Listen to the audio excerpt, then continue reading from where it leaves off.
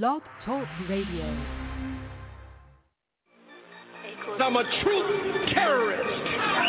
I'm a knowledge gangster. I'm a black history hitman. I'm a lie killer, urban gorilla. I gotta be a roughneck. Free the Black Panthers, FCBP, stand for Free the Black Panthers, and fuck the black police. That 13th Amendment, trying to make a slave of me.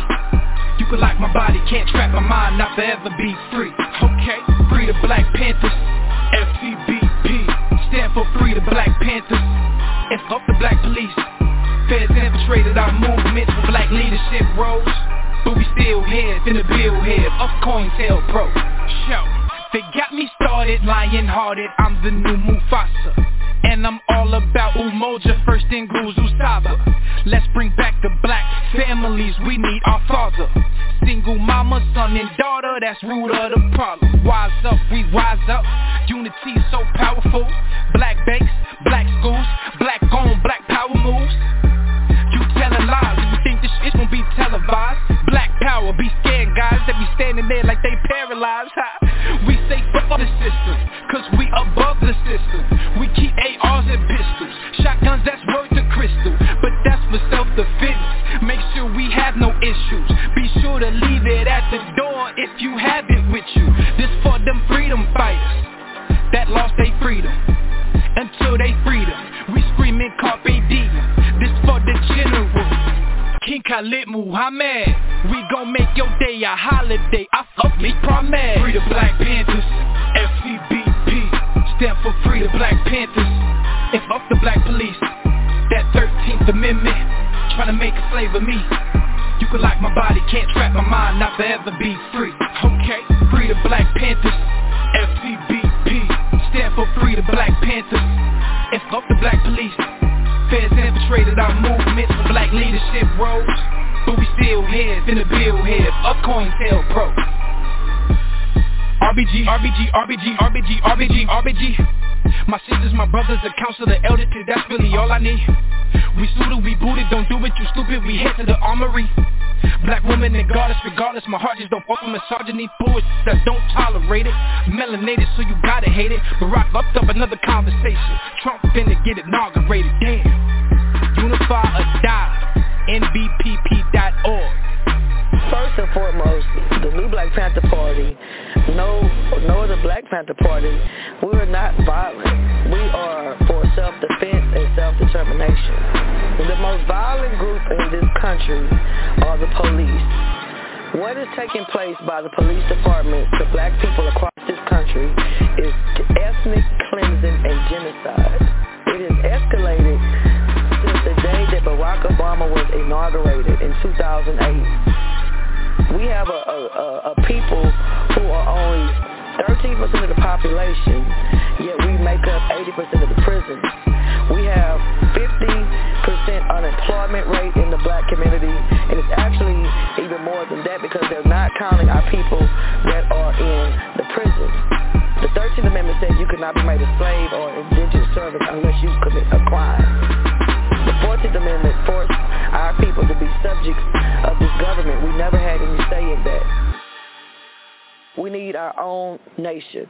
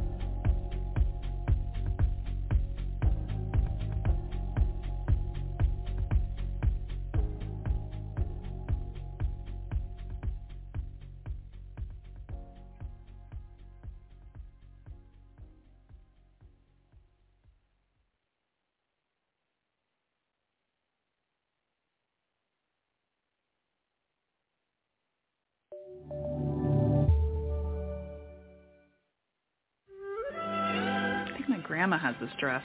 No, neither. I feel like Harry Potter. Too librarian. Too Bono? No. No. No. Big no. Yes. I look a little bit like a bumblebee. How long you been in these parts? Bah, if sadness had a color. I bought this? Your Honor, I object. No. This is so much like my dad. That is the ticket.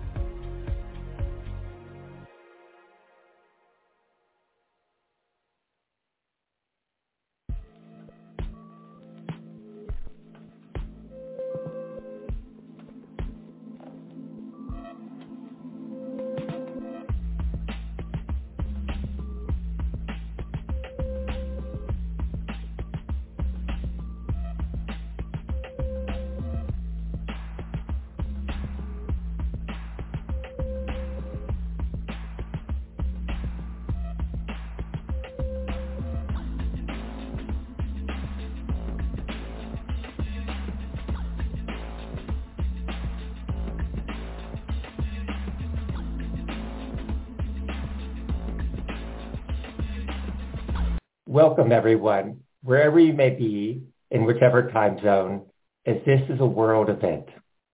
I am thrilled to introduce this second symposium on reparations under international law for enslavement of Africans in the Americas and the Caribbean.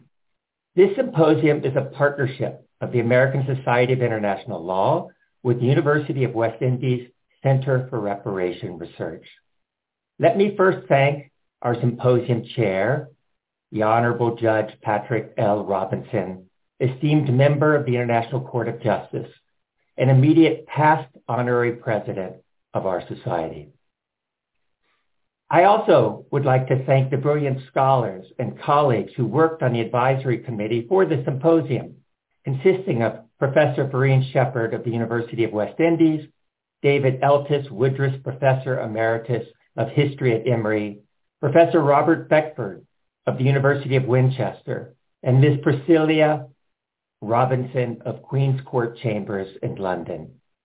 Together with my wonderful colleagues in the Society, Natalie Reed, co-chair of Debevoise and Plimpton's Public International Law Group, and Chantal Thomas of Cornell University Law School, as their role as organizers of this symposium.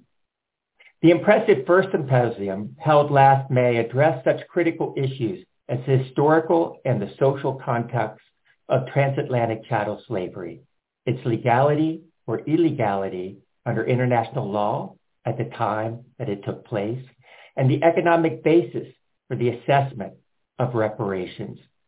Through it, participants built the case for the illegality of transatlantic chattel slavery under international law.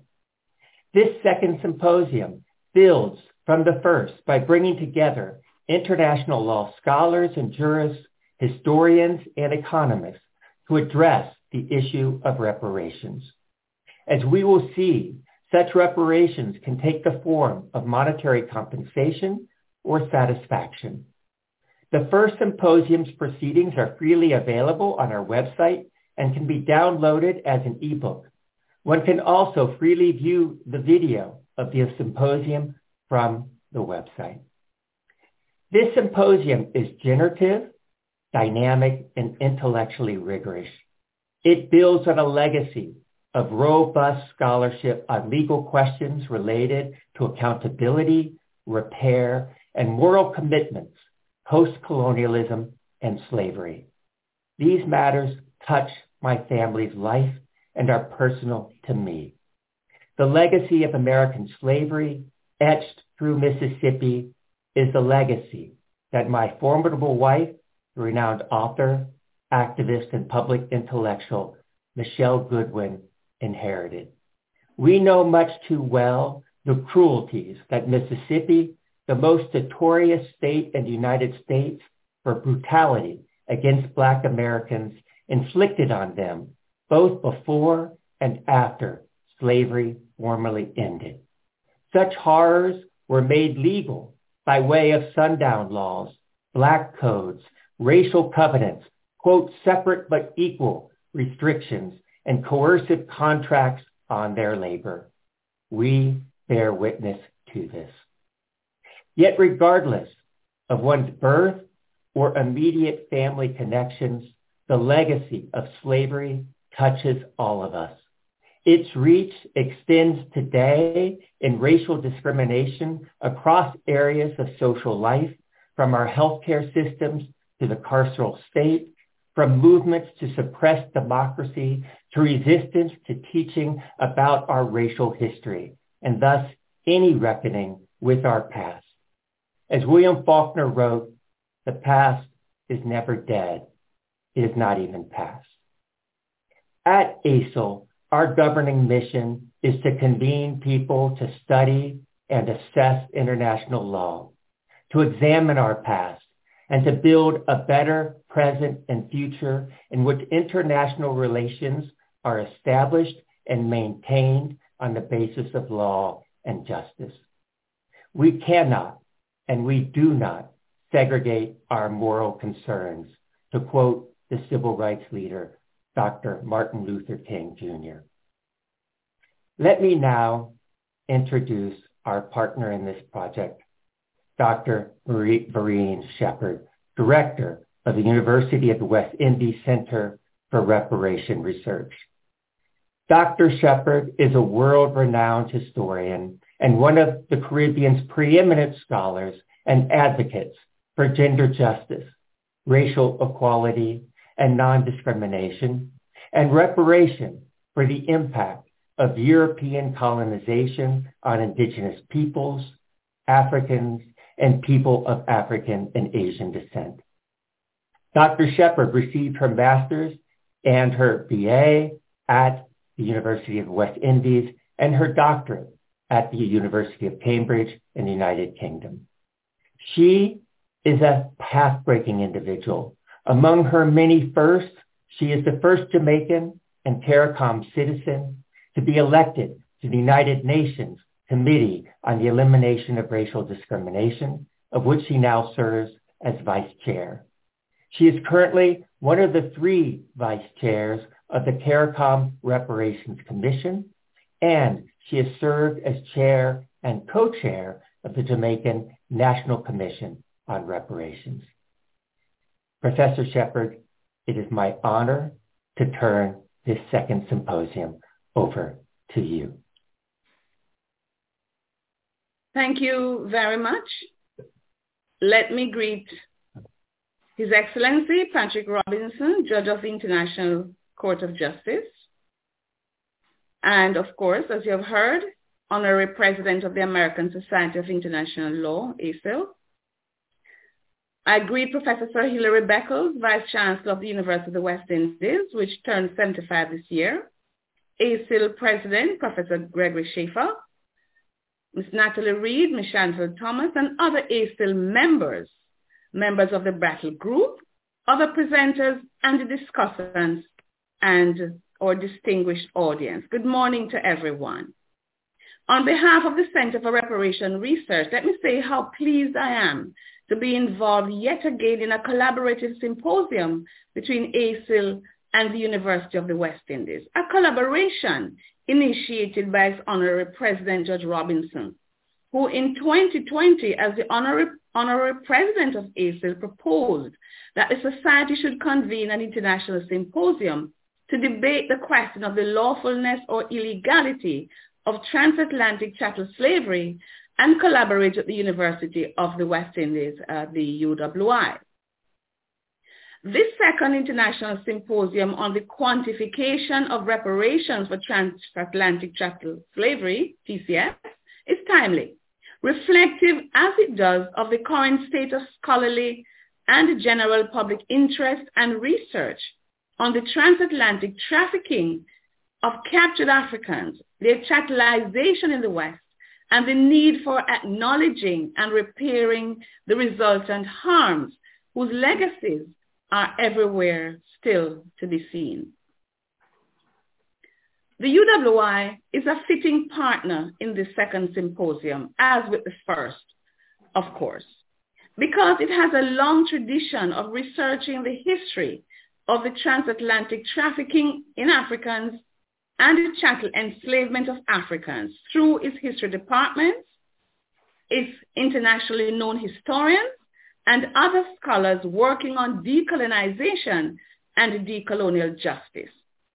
Educational institutions, especially universities, that believe in decolonial justice are so important, and the UWI has a social justice agenda in its teaching and learning processes and in the production of students and staff who would be scholar activists, even in the late historian Walter Rodney's formulation, guerrilla, or some would say maroon intellectuals. It was that strategic imperative demonstrated in teaching and learning at the UWI after its establishment in 1948, which identified it as a university engaged in education for transformation of a people grappling with the diseases of colonialism and its continuing legacies. Historians in particular used their scholarship to critique narratives that needed to be critiqued, created new knowledge, and addressed myths and stereotypes that fed discrimination. In the final analysis, only a history that reverses centuries of myths and stereotypes can restore pride and dignity to Africans and people of African descent. Not surprisingly, the Vice Chancellor detailed the CRR, the Center for Reparation Research, to be the implementing arm of this collaboration. And we're very happy to be doing so again.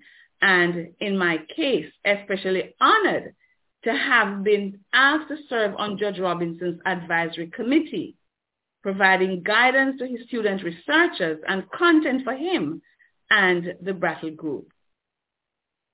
No calculation or quantification of the reparation for this crime against humanity can be done with only lawyers and financial scientists. Economic, social, demographic, and quantitative historians are key to that process. And we have been honored to have made our contribution, suggesting experts and sources. I look forward to hearing the outcome of the work done so far. And of course, looking forward to how we will together bring reparation to people who are demanding it. And this work will contribute to removing any lingering misgivings that the transatlantic trafficking in Africans and the chattelization of our people were not crimes against humanity. For how can the genocide perpetrated over centuries, as shown by so many of our historians locally and internationally, not be a crime against humanity? The findings today will contribute to the global reparation movement and to the body of knowledge already generated by scholars, which will arm us for the battle ahead, in which the Brattle Group will continue to be key. So welcome to everyone on behalf of the Center for Reparation Research and the University of the West Indies, and we look forward to the revelations and the discussions that will emanate from these 2 days, revelations that will build on the work already done by others, for the debt has not yet been paid. The account has not been settled, as that reparation warrior, Dudley Thompson, famously said. Thank you very much. Thank you very much, Professor Shepard. And good morning, good afternoon, and good evening, everyone. My name is Natalie Reid. I have the pleasure and privilege of serving as one of the organizers for both the first and this second symposium on reparations under international law. I also have the honor of providing a very brief introduction to a gentleman who needs very little introduction at all, Judge Patrick Lipton Robinson, who is a member of the International Court of Justice, and I believe we shall now give you the title, sir, of Honorary President Emeritus of the American Society of International Law. As you have heard from our colleagues and previous speakers, Judge Robinson has been the driving force, both as a matter of personal and academic passion, but also, of course, as a thought leader in this project. Judge Robinson has dedicated literally decades of his life to public service, first on behalf of the people of Jamaica, and now as a leading member of the international community with decades of judicial service at the highest level. We will begin hearing from Judge Robinson this morning with opening remarks, and then he will again grace us with a discussion later on this morning in laying out the legal framework that has given the shape for the project undertaken for purposes of this second symposium. Judge Robinson, you have the floor. Thank you very much, Natalie. I'd like to reiterate the warm welcome extended to all of you by Professor Vereen Shepard. The International Symposium is streamed to all parts of the world, and wherever you are, please accept my gratitude for your interest. Ladies and gentlemen, it is right that the eyes of the world should be focused on this symposium because the question of reparations for transatlantic chattel slavery, which I will call TCS hereafter, affects not only the descendants of enslaved Africans and the European countries which engaged in this sordid and grotesque practice for well over 450 years.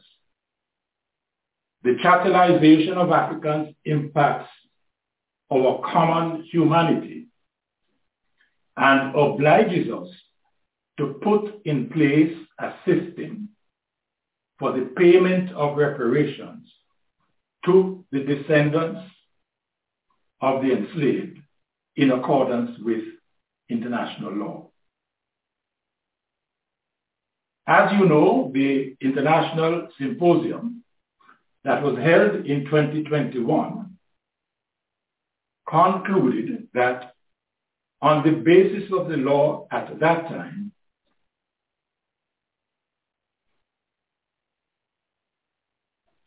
TCS was unlawful. As a result of this finding, international law now requires the payment of full reparations for the wrongful conduct involved in carrying out TCS. Consequently, there is an international obligation on the United Kingdom, France, Portugal, Spain, the Netherlands, Sweden, Denmark, and the United States of America to make full reparations to the descendants of those Africans whom they enslaved. But, ladies and gentlemen, it cannot be left to those former slaveholding states to determine the reparations that are to be paid. To do so would be to allow the wrongdoing state to determine the sum due for reparations, and thus in a real sense, to perpetuate the mistreatment of the enslaved Africans and their descendants. In my own country, Jamaica, there are situations in which a worker may do a small job for a person which does not call for the payment of a large sum of money. When that person asks the worker the cost of the job, the worker will say, "Give me your money." Meaning that since the sum is small, it is left to the discretion of that person to determine how much is to be paid to the worker. Ladies and gentlemen, I make it plain that reparations are not about former slave-holding countries giving money to the descendants of the enslaved Africans. There must be a system whereby full reparations are determined in accordance with international law. This symposium on the quantification of reparations will provide such a system. It will produce a table which names all the countries in which TCS was carried out. And it will set out the reparations that are to be paid by a particular former slaveholding state to the descendants of the enslaved in those countries.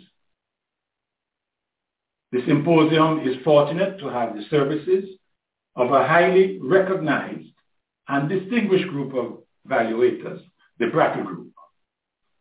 They have placed a value on the several injuries or harms caused by TCS.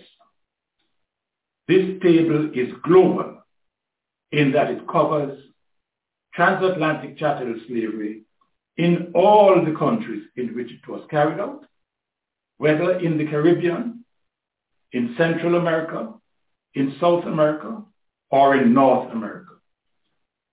It is global and not parochial because we, who are descendants of the enslaved, all came to these parts on the same boat.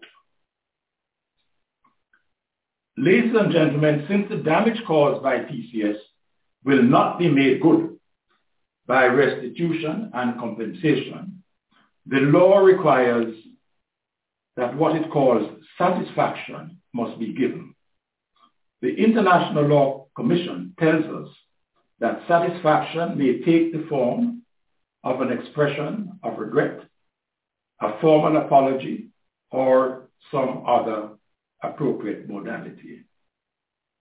In my view, in the case of TCS, satisfaction is as important as, or even more important than, compensation. Much of the harm resulting from TCS cannot be remedied by cash payments. Perhaps the greatest harm caused by TCS is the psychological damage that it visited on enslaved Africans and their descendants.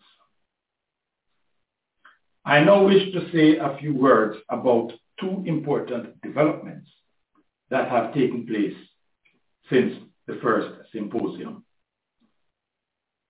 On the 19th of December 2022, the Dutch Prime Minister gave what can only be described as a full apology for his country's involvement in TCS. He described it as a crime against humanity and characterized his country's role in TCS as downright shameful. He commented on the administrative system that was set up by the Dutch to conduct TCS and noted that when practice was abolished in 1863, it was not the enslaved Africans who received compensation, but the slave owners. But for me, perhaps, his most consequential statement was that he had for long been of the view that his country could not take responsibility for something that had happened so long ago. But he now acknowledged that his country does have responsibility for the suffering inflicted upon the enslaved and their descendants. Consequently for him, and I quote him, the Dutch cannot ignore the effects of the past and the present. End of quotation. Acknowledging that the Dutch state profited from TCS, he promised that his apology was not a full stop, but a comma. Ladies and gentlemen, in describing slavery as a crime against humanity, the Dutch Prime Minister echoed a similar assertion contained in the 2001 Durban Declaration at the World Conference Against Racism. That declaration stated that slavery and the slave trade are a crime against humanity and should always have been so. The concept of crimes against humanity, as you know, emerged out of the Second World War in relation to Germany's treatment of its Jewish citizens. TCS lasted from mid-15th century onto the latter part of the 19th century. Now, of course, norm-creating principles of humanity have existed from time immemorial. Indeed, the International Court of Justice itself spoke of what it called the elementary considerations of humanity, even more exacting in peace than in war. This was in its Corfu Channel judgment. And the 1815 Vienna Declaration on the abolition of the slave trade recognized that, here I quote, the slave trade has been considered by just and enlightened men of all ages as repugnant to the principles of humanity and morality, end of quote. There is therefore a legal foundation for the Durban Declaration statement that TCS is and should always have been a crime against humanity. And for that reason, there is justification for what appears to be the Dutch Prime Minister's embrace of that declaration. Ladies and gentlemen, while the Dutch apology is not opposable to other former slaveholding states, it is beyond question that every statement made by the Prime Minister is equally true of the United Kingdom, of France, of Spain, of Portugal, and the other former slaveholding states. There is indeed a parallelism between the Dutch and the United Kingdom. In the same way that the Dutch, as acknowledged by the Prime Minister, set up slave trading bodies, so did Britain. In the same way that the Dutch, as acknowledged by the Prime Minister, compensated slave owners, but did not compensate the enslaved, so did Britain. For years, the traditional response of the United Kingdom to claims of reparations has been that TCS happened a long time ago, and the descendants should not look back but forward, and in any event, TCS was lawful conduct. But in light of the Dutch apology, how can the United Kingdom and other former slaveholding states ignore what the Dutch Prime Minister calls the effects of the past on the present and continue to argue that TCS was lawful? It will be observed that there is a difference between the International Law Commission's articles on state responsibility and the Dutch in the treatment of an apology. In the former, an apology is a form of satisfaction that is required when restitution and compensation do not make good the damage or harm resulting from wrongful conduct. In that sequence, the apology, which postdates the wrongful conduct, is an acknowledgement of that conduct. However, in the Prime Minister's statement, the apology has come first, to be followed by compensation if the comma, not full stop, imagery used by the Prime Minister means anything. In this sequence, there is also the implication that TCS was unlawful conduct, particularly in light of the chronicling by the Prime Minister of a myriad of acts, branding the faces of the enslaved with hot irons, hacking off their limbs, and torturing, that he clearly viewed as unlawful. Ladies and gentlemen, I now invite the Dutch to write a full stop by making reparations on the basis set out in the table produced by the symposium. I turn now to the second development,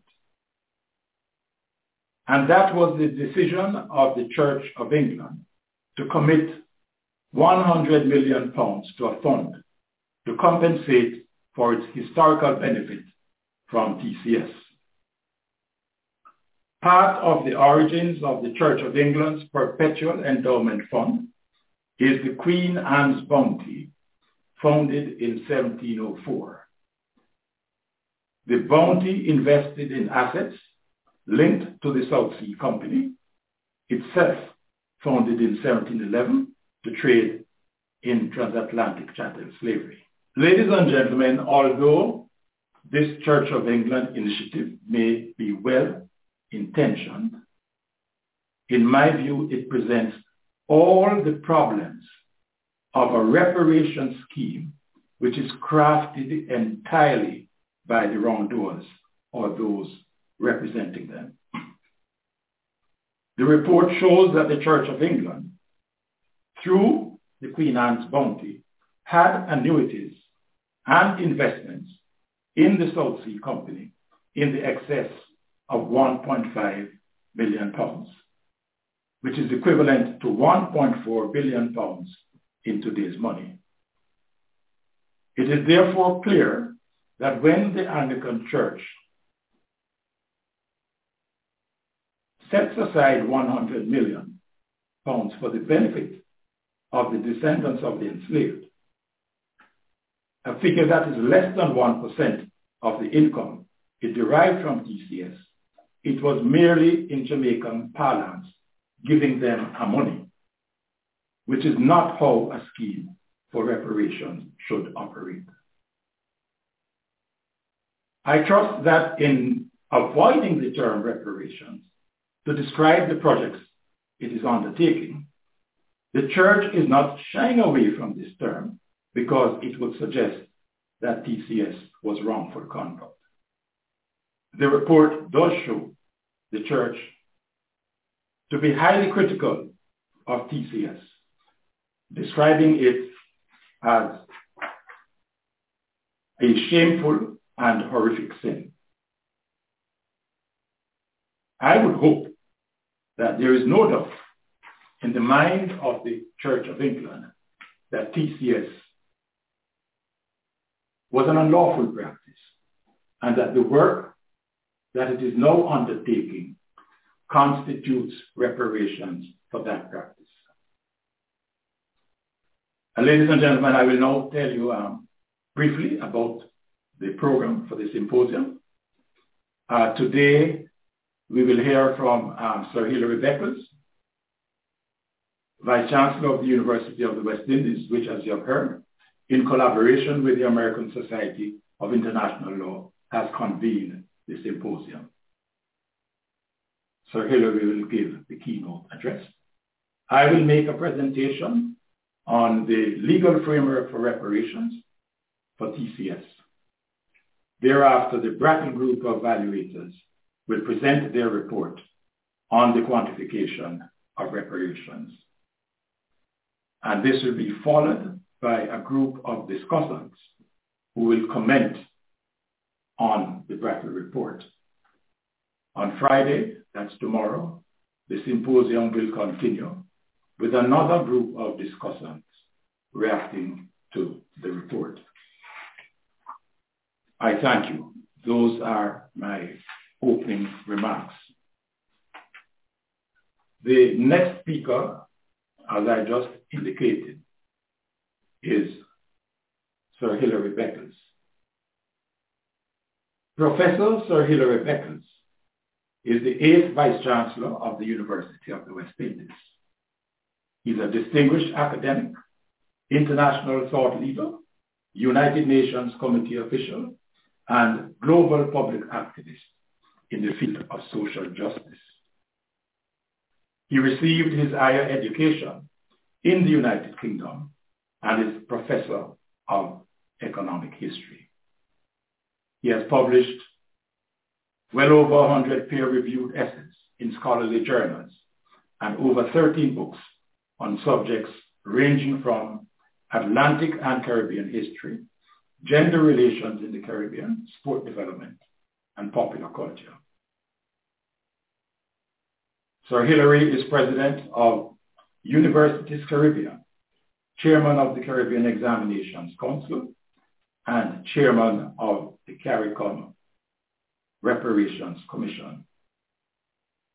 Sir Hilary, you now have the floor. Thank you.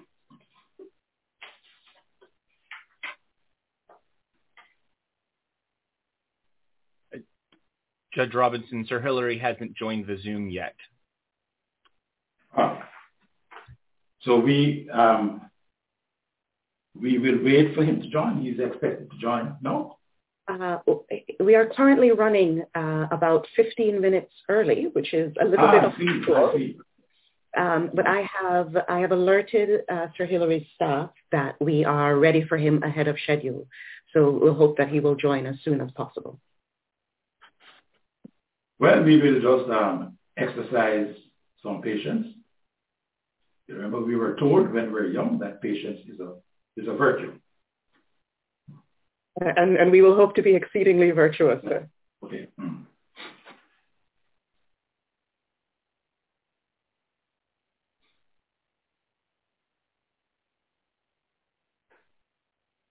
In the interim, while we wait for Sir Hilary to join, just an organizational note. That for anyone who is watching, as we did for the first symposium, short biographical blurbs of all of the speakers are available from the webpage on which this is being streamed.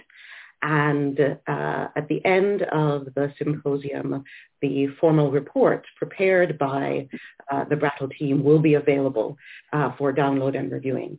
I see that Sir Hilary has joined us. Thank you very much, sir. We are unusually ahead of schedule, so we are grateful that you can join us, even though we are starting a little bit earlier. Welcome back to the symposium, sir. Sir Hilary, I just gave you the floor in your absence, and I give you the floor again. Thank you very much. Okay. Well, thank you. Thank you all for this invitation to participate in your conference proceedings. I will make a broad-based contribution. I note that your primary interest is in the legal framework and also financial calculations surrounding what reparatory justice models can look like, and that is all fine. And I think this is very important work indeed. It's a broad-based conversation, negotiation, as you are aware. my focus in the last year or two has been in the diplomacy end of the movement, seeking to broaden the participatory engagements of around the world, because we are in effect building out a global movement. So I will speak for a short while about that process, and then I will comment on the CARICOM development model, which has at its center the reparatory justice process. In CARICOM and the Reparations Commission, we took a decision that the engagement of African governments in the movement, joining forces with diaspora governments and NGOs and other organizations, will be a game changer in terms of generating global attention. The argument was made that so long as diaspora communities in CARICOM, primarily and in the USA, civil society movements, as long as that remains the core of the advocacy, that it would be no fundamental challenge for those states that committed these crimes against humanity to set aside the representations from the diaspora. In CARICOM, for example, letters were written government to government across the European Union to invite them to a summit to discuss this matter. Their position was that they acknowledged that the Caribbean and the diaspora Black community had suffered, but they were not prepared to come to a reparations summit, that their preference would be to allocate financial resources by way of foreign aid. Many people, of course, believe that that was an embarrassing response. So we have been focusing on building a bridge between CARICOM and the African states, and a tremendous amount of effort went into having negotiations with African governments. And we felt that we have made very significant progress, because in August of 2022, a summit was held in Ghana and Accra. And the keynote was presented by the president of Ghana, President Addo, who announced that it is now the policy of the African Union to support the CARICOM diaspora reparations movement, and that going forward, CARICOM and the African Union will be speaking with one voice on the matter of reparations. This was a major breakthrough. The Prime Minister of Barbados had been in deep advocacy with President Addo and other African leaders. So it is a significant triumph that the African Union is now joining the Caribbean Union to speak as one voice. And in May of this year, there is going to be a major summit in Kenya, because the Kenyan government has declared an interest in hosting an African Union meeting on the issue of repatriate justice. And there are going to be some other meetings as well around that time in Africa. So this is very significant, especially post-Durban, where African governments were not sure about their position. But the significance of this has to do largely with African governments finally lifting themselves from under the propaganda machinery of Western academia. Western academia that built a historiography and a pedagogy upon an argument which was made in the emancipation discourses in the British Parliament and other European parliaments in the early 19th century. The slave traders, when they were told by the abolitionists that their business of slave trading and slavery were crimes, and the movement from slavery as unchristian, slavery as a sin, to the level that slavery was a crime, and that was the argument which pushed the legislation through the parliament. The slave traders responded by saying, no, well, if it's a crime, it's a global crime, because the African governments, by and large, are our partners, and therefore slavery and slave trading is a partnership between two commercial elites. That, of course, was an absolute dishonest and immoral argument, because on the one hand, they were speaking about the kidnapping, they were speaking about the terrorism that they had unleashed in Africa, the destruction of nations and of communities, the specific targeting of African elites to be destroyed if they stood in the way of slave trading and if they stood in the way of the business. Instructions were sent out from the capitals of Europe to destroy governments and leaders and monarchies that stood in the way. So it was a focused political act of terror that enabled the slave trade to continue. And then, of course, the exportation of weaponry, so that slave trading and gun trading, as it is today with narcotics and guns,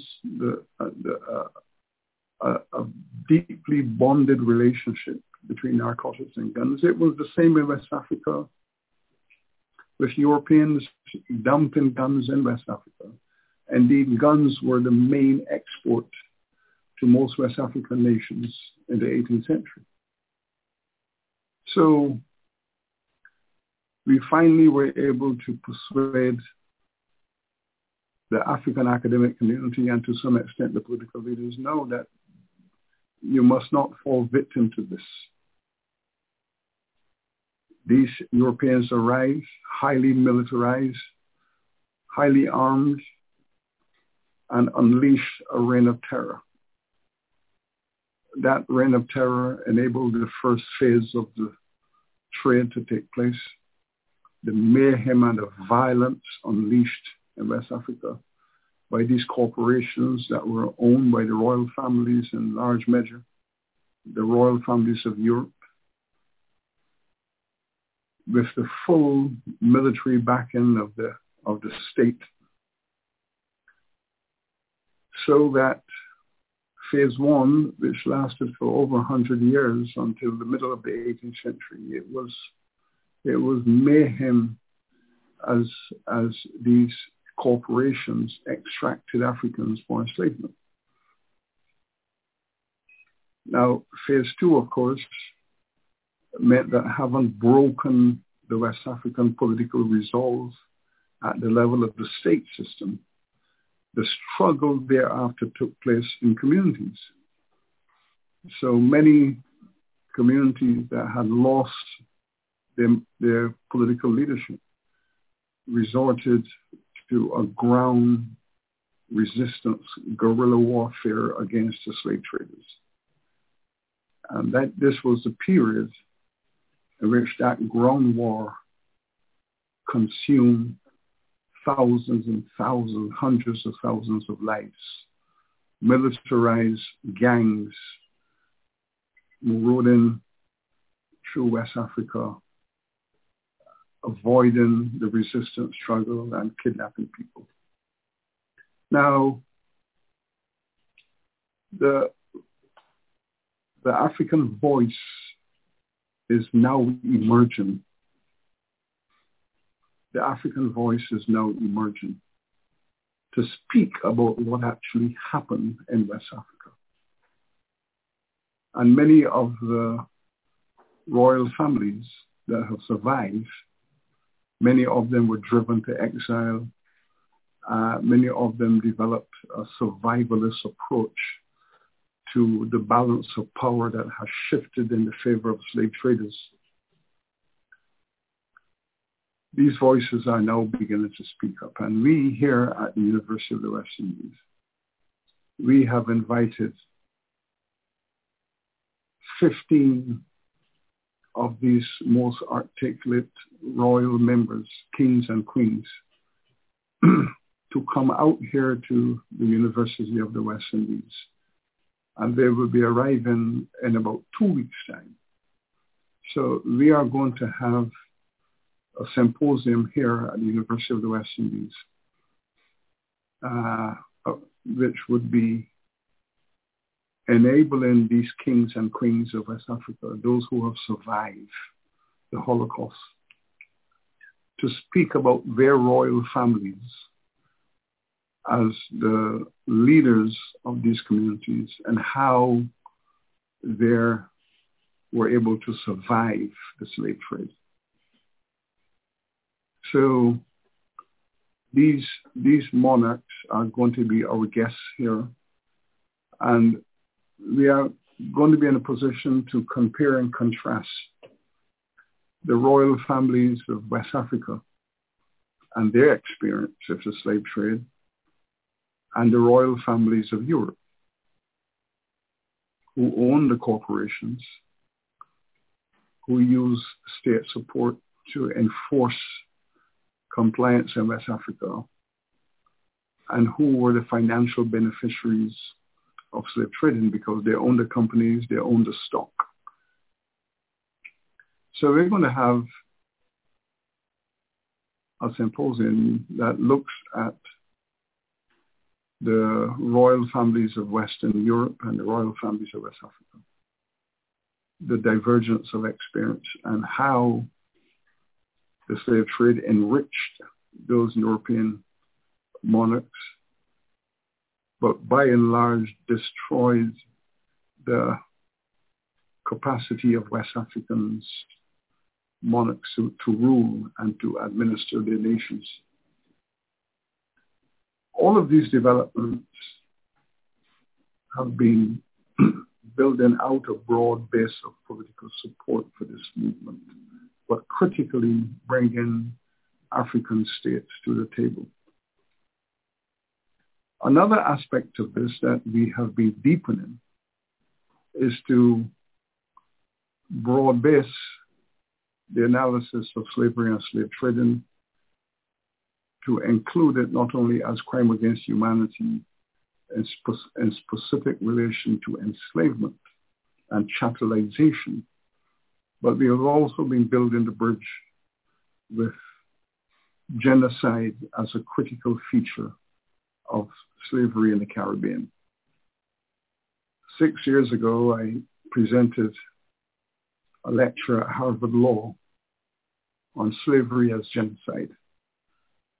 That lecture is on the YouTube and many people have been making reference to it. Last week here, again at the university, Professor Orlando Patterson of Harvard also presented a lecture here on slavery as genocide and presented some interesting demographic data to show the genocidal nature and the deliberate genocidal nature of enslavement in the Caribbean by European states and European slave investors. The interesting conclusion raised by Professor Patterson in the case of Jamaica is that just over 1 million Africans were brought into Jamaica in chains. At the end of 200 years, emancipation, only 300,000 had survived. And the question was asked, how do you reduce 1.3 million people to 300,000 after 200 years? What Professor Patterson did was to compare the U.S. situation, where there are much smaller amount of Africans that took into the U.S. As you know, U.S., I think it was like maybe 10 to 15% of all the Africans brought across the Atlantic went to the U.S., and some 60% came to the Caribbean. But he compared the normal growth rate of the enslaved population in the U.S., and it grew considerably over the slavery period. And then he compared that with the Caribbean. And he said, if the Caribbean, or if Jamaica specifically, if the African population had grown at the rate at which it grew in the U.S., that today Jamaica would be, at the end of slavery, Jamaica would have had 6 million people, 6 million Africans. So basically what he argued is that the number of Jews who were massacred by the Nazi state, that 6 million figure which is used for the Jewish Holocaust, that was exactly the same figure that should be applied to Jamaica. That normal growth rates, Jamaica would have had at emancipation 6 million people and not 300,000. That margin he explained in terms of genocide. The data is even more striking for the case of Barbados, where 600,000 Africans were brought into Barbados. At emancipation, there were only 83,000. We're speaking across the Caribbean of less than 20% retention, survival. The population of Barbados today is just under 300,000, just under half the number of Africans who were brought into the island during slavery. The genocidal assessment is clear, is crystal clear. In the Caribbean, in terms of legal frameworks, they're speaking not only about commodification, chattelization. They're speaking about chattelization, the denial of human identity, the reduction of people to property status and law. But we're also speaking of genocide, deliberate systemic genocide, because the fundamental economic principle was that it was cheaper to consume the life of an African 7 to 10 years of hard, death-destructing life and work. It was cheaper and more profitable to consume the lives of these people in 7 to 10 years of extreme labor extraction and replace them. Buy them, use them up, replace them, go to the auction in the various ports and buy their replacement. That cycle of 7 to 10 years of extraction and then replacement was more profitable than developing a work regime and a nutrition regime that allowed these enslaved populations to grow. There was no growth concern, certainly for 80% of the slavery period. There was no growth concern. The discussion around growth only began when slave owners realized that the slave trade was going to be abolished, and therefore they needed to find a way to maintain slavery without a slave trade. So the genocide dimension is now also on the agenda for the reparatory justice movement in the Caribbean context. In terms of the calculations, the CARICOM position is that this region is in desperate need of an economic development program, that the systemic decline of Caribbean economies and competitiveness and profitability, the absence of capital in this region to modernize economies, to revitalize economic sectors, traditional sectors, agricultural, tourism, and so on, and to have investments in technology and research to create innovation in order to produce new economic sectors, that capital investments is not available in capital markets. And this region is in need of a development paradigm that invites investment on a win-win basis to promote modernization.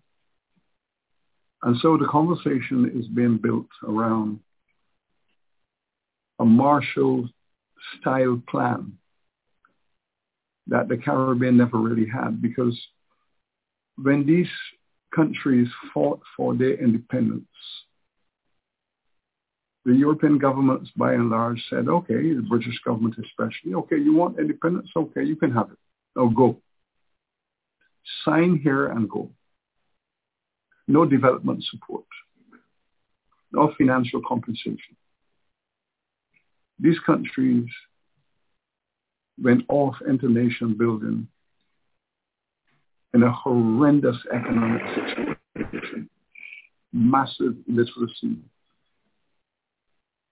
urban and rural decline and decay, inadequate infrastructure for school and public health.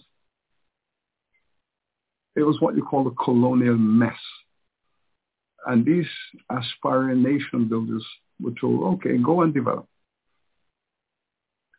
Now, we believe, of course, that given the bad hand that was available to these nation builders, this first generation of nation builders, that they did well to convert that colonial mess into viable democratic nations.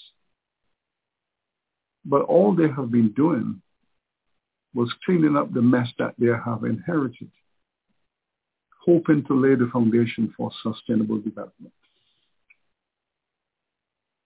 The British and European governments walked away from their mess and are of the opinion that they got away scot-free. We have correspondence to show this, and my recent book, How Britain Underdeveloped the Caribbean, is based on the correspondence and the records of the British government saying to the Caribbean, you're on your own, go off, and we owe you nothing. Despite all of the presentations from Caribbean prime ministers in the 50s and the 60s, the political leaders from the trade union movement calling for an investment in the region to lay the foundation for independence. The British government made it perfectly clear that they owe the Caribbean nothing. They're going to give them minimum They certainly will not get the development plan or development investments out of Britain and sending these islands off on their merry way. The argument is now that the time has come for this conversation to happen in earnest, because it could not have happened before, because the colonial situation that persisted after independence was very strong. And these Caribbean governments had a great deal to sort out and build in institutions to allow a nation to evolve.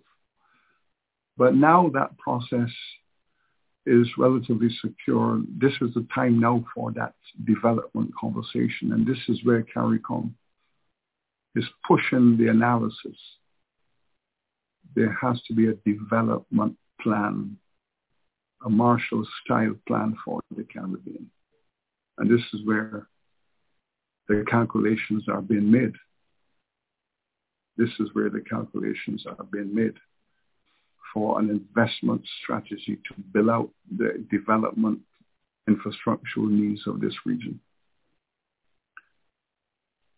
So the conversation around reparatory justice, around the legal frameworks, and also around financial calculations are taking place with intensity, but in respect of the latter, there is a growing agenda to invite the governments and private sectors of Europe to frame an investment strategy for this region that can promote economic development in this region. The conversation is not around creating calculations for individual cash endowments.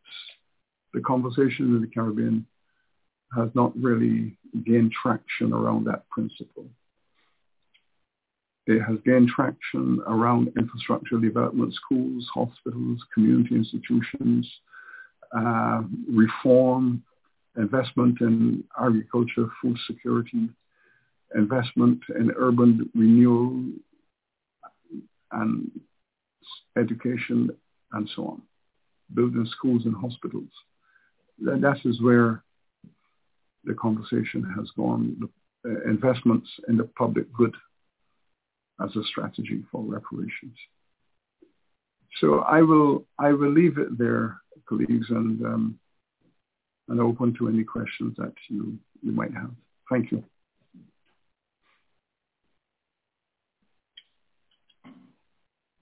Thank you very much, Sir Hilary. Thank you indeed. There is a lot for thought in what you said. I found of particular interest your comment that the African voice is now emerging. There is so much misinformation and just sheer ignorance about what happened in Africa that led to our ancestors being transported to the Caribbean and the Americas. And so to have an African voice now involved, I think, is very welcome. Now, I listened followed last week online, the fantastic lecture by H. Orlando Patterson, a Jamaican scholar and intellectual. He was 2 years ahead of me at the university, so I didn't really get to know Orlando, but his work certainly distinguishes him. And I'm very interested in your thesis, as well as his, that by the reduction in the Jamaican slave population from 1.3 million to, I think, about 320,000 at emancipation, there was effected a genocide in Jamaica. That's a bold statement, but I believe it can be substantiated. So H. Orlando, as we call him, I remember H. Orlando was called. He's a very distinguished sociologist, and he declared that he didn't have a lot of patience with this intent. The intent that is required to establish genocide is the most significant element of the Genocide 1948 Convention. Very, very difficult to establish it. But the way that you have put forward the case, I think, personally, I would love to be an advocate in a court arguing that reduction in the slave population in Jamaica meets the standard, meets the required intent. And that intent is an intent to destroy in whole or in part a group. And as I said, it is notoriously difficult to establish.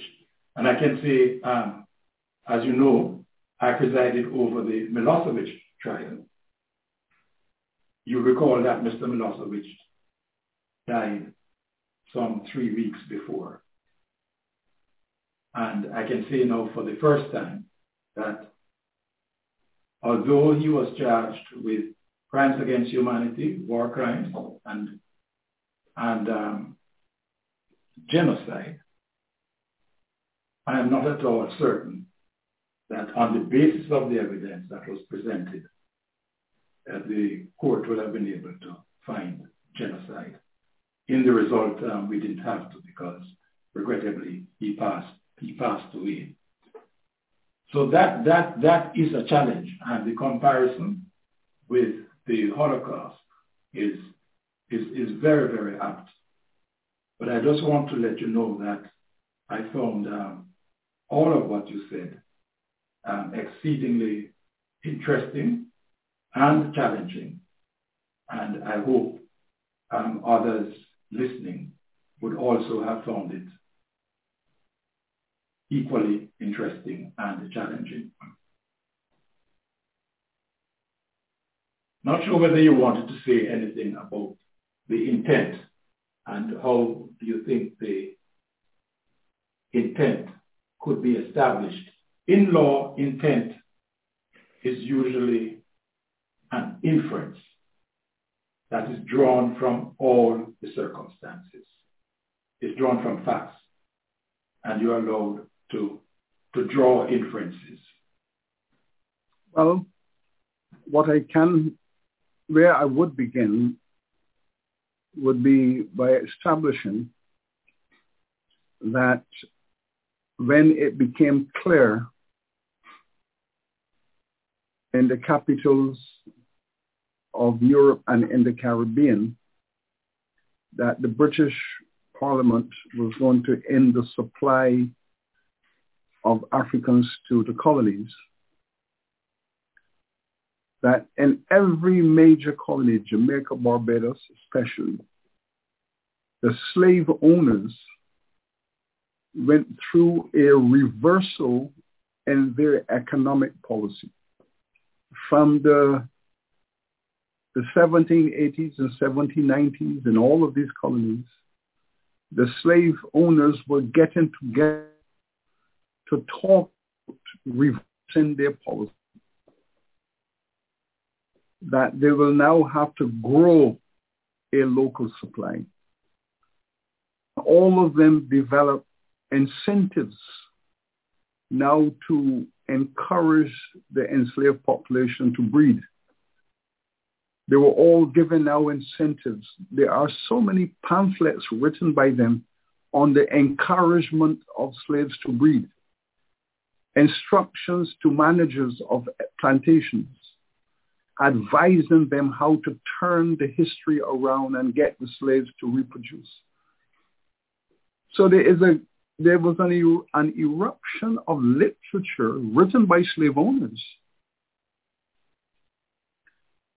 on the eve of the abolition of the slave trade on how to turn around 200 years of decline.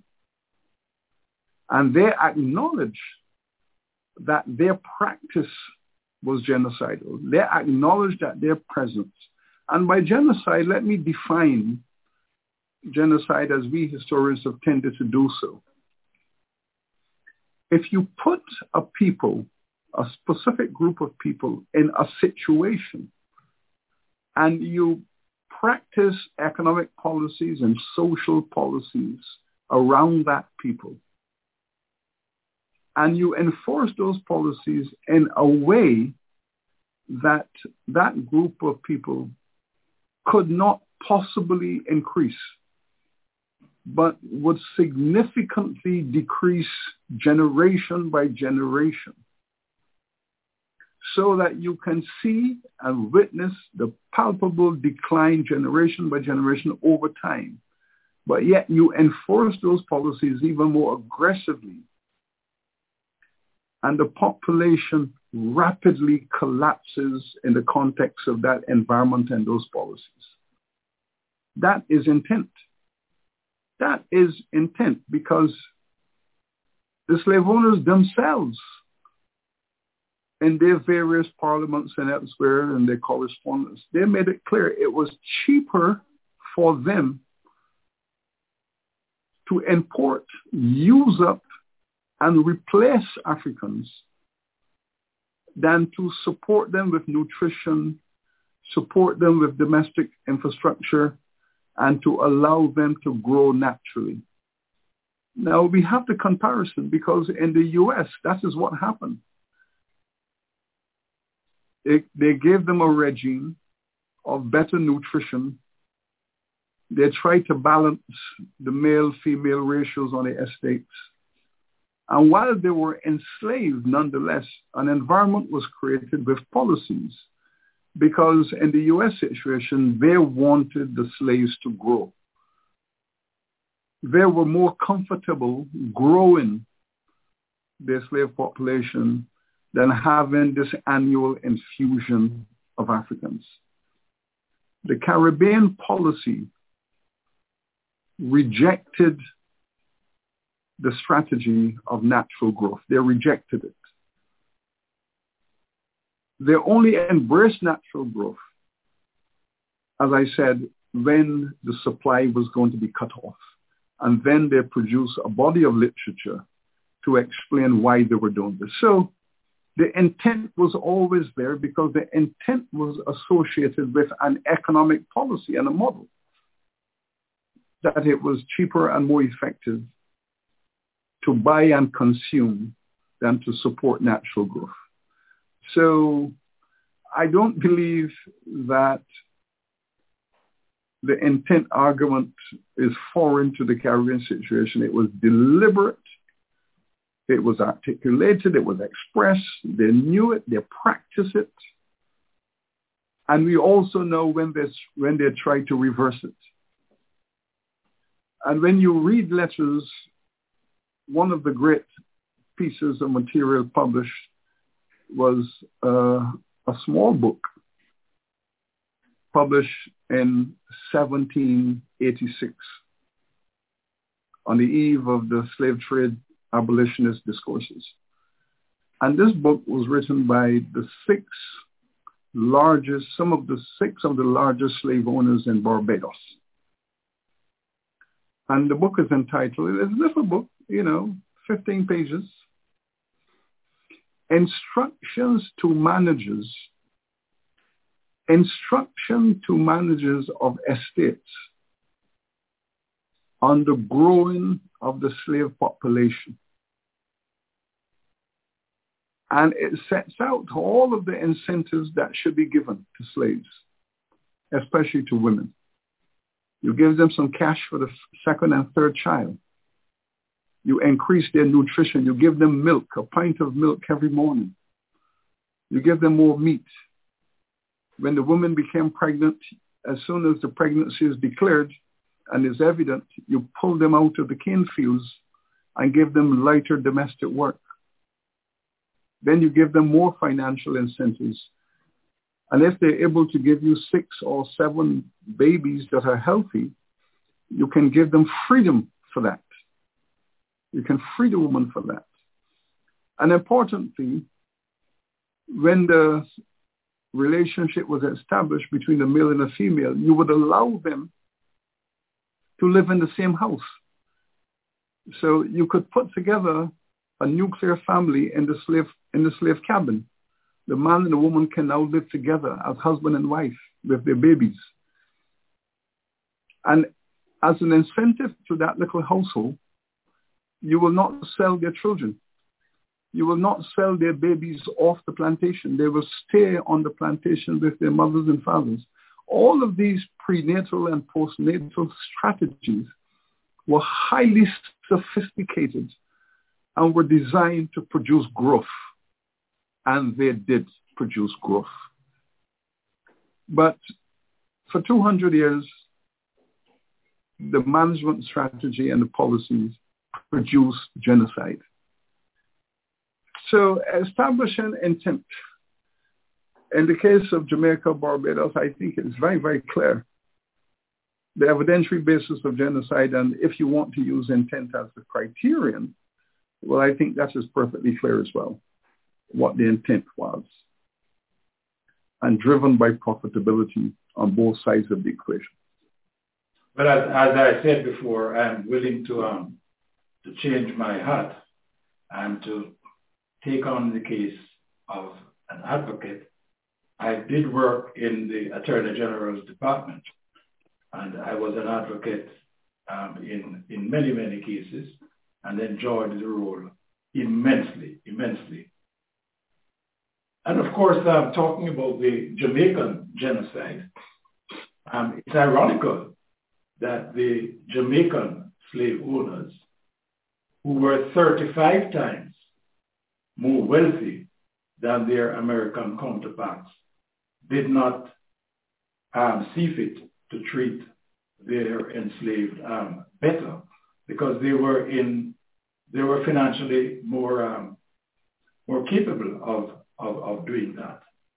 And I think all of that, I think, would be part of the evidence that would be relevant to the establishment of intent.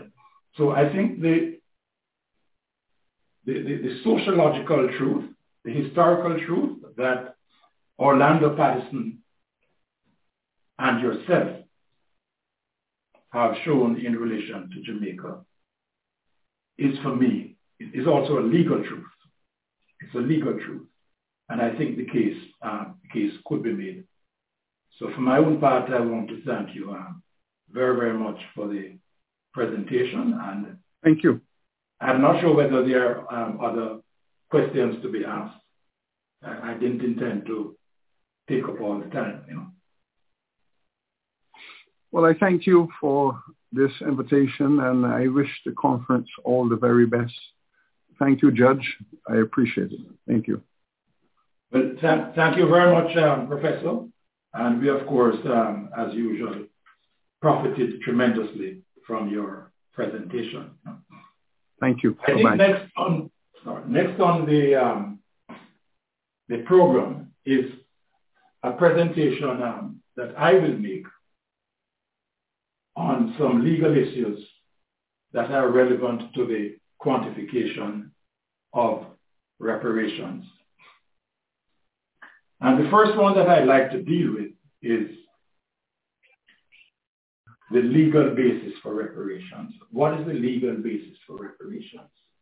The legal basis is the obligation imposed on the wrongdoing responsible state to restore the injured party to the situation that would have existed if the unlawful act had not taken place. And we find that principle reflected in Article 31 of the International Law Commission's articles on state responsibility.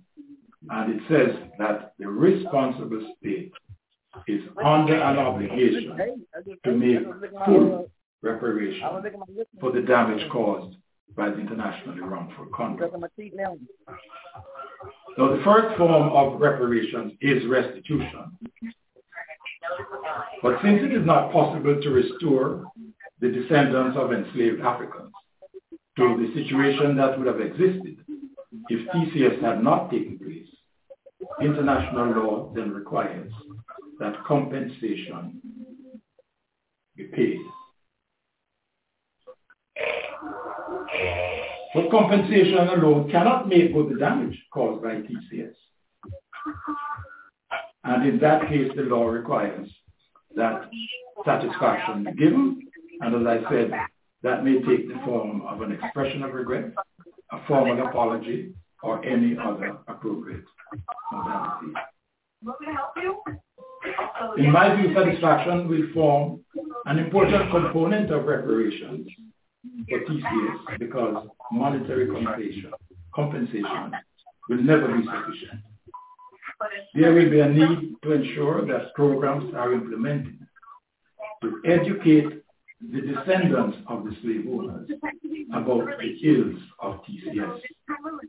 Not long ago, a committee established by a government of the Conservative Party in the United Kingdom suggested that Black Britons benefited from TCS and that there should be a focus on what it calls the positive aspects of that practice. This kind of revisionist approach has to be countered by specific policies. And there will be also a need for programs designed to reverse injuries resulting from TCS. And reparation should also include programs that memorialize the struggle of the enslaved for freedom.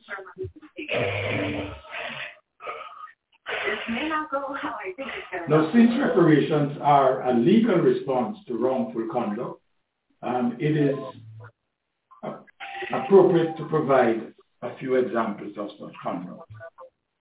In the first symposium, we concluded that chattelization, which was characterized by the discriminatory treatment of Africans, was the essence of TCS, and it had 7 phases. Capture and sale of Africans in Africa, the trek to the dungeons on the coast or to ships, internment in those dungeons or ships, the middle passage or the passage from Africa to Brazil, sale on the auction block in the Americas and the Caribbean, work on the plantations or elsewhere, and the concomitant trade in enslavement. Every single phase was unlawful conduct. And the first example of wrongful conduct I wanted to present to you has just been presented by Professor Beckles, and that is the genocide effected by TCS on the enslaved population in Jamaica. In sum, TCS was little more than a machinery that created killing fields, which regrettably remain in modern-day Jamaica. And this is an example of the wrongful conduct that must be addressed by reparations. Another example is the well-known case of Thomas Thistlewood. If you recall, his favorite punishment for a runaway from his plantation in Jamaica was to coerce another enslaved to defecate in the runaway's mouth, which was then gagged for about 3 hours. So with those 2 examples, and of course there are hundreds more, but that was the work of the first symposium, not this one. But with those examples, I want to turn now to reparations for the consequences of TCS in the period when it was carried out. and to highlight some of the legal issues that are raised. And the first one is causation. In order for reparations to be paid, it must be established that the alleged injury or harm is the consequence of the wrongful conduct of those states that carried out TCS. That is, in the language of the International Court of Justice, the ICJ, whether there was a sufficient direct and certain causal nexus between particular acts carried out in the practice of transatlantic chattel slavery and the injury suffered. That's causation. What about the standard of proof or the degree of proof that is required to establish the causal nexus between the wrongful conduct of TCS and a particular injury or harm suffered? For example, loss of life. Ladies and gentlemen, TCS should be seen as a mass atrocity, as millions of Africans were subjected to this wrongful conduct. But there is no need to establish that a particular injury suffered by an enslaved person was caused by a particular act at a particular time and at a particular place. That requirement doesn't exist for mass casualties. In relation to such details, in the Democratic Republic of Congo versus Uganda, a war between the two states, the ICJ held, and I quote, in cases of mass injuries like the present one, the court may form an appreciation of the extent of damage on which compensation should be based. Now, the particular standard of proof is fact-dependent, and consequently, a flexible approach is required. In light of the particular circumstances in which a claim for reparations for TCS arises, I would submit that proof on the balance of probabilities is the most appropriate standard. That is, it must be established that it is more probable than not that the required causal nexus exists. I turn next to valuation. It is second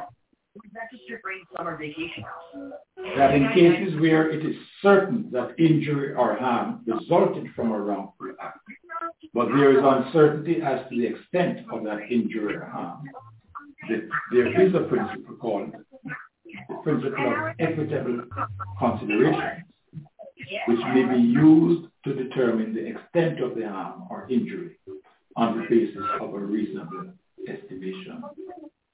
You will hear from the graphic group. They do not make any explicit reference to this principle of equitable considerations, but you will hear them speak of assumptions. When hard evidence is not available, they work on the basis of assumptions, which are a kind of estimation. Now, what are the heads of damages in respect of which reparations will be due? I list them. They would include the following: loss of life, loss of income or earnings, personal injuries, non-material damage, a total disregard for the humanity and dignity of Africans, trampling over their identity,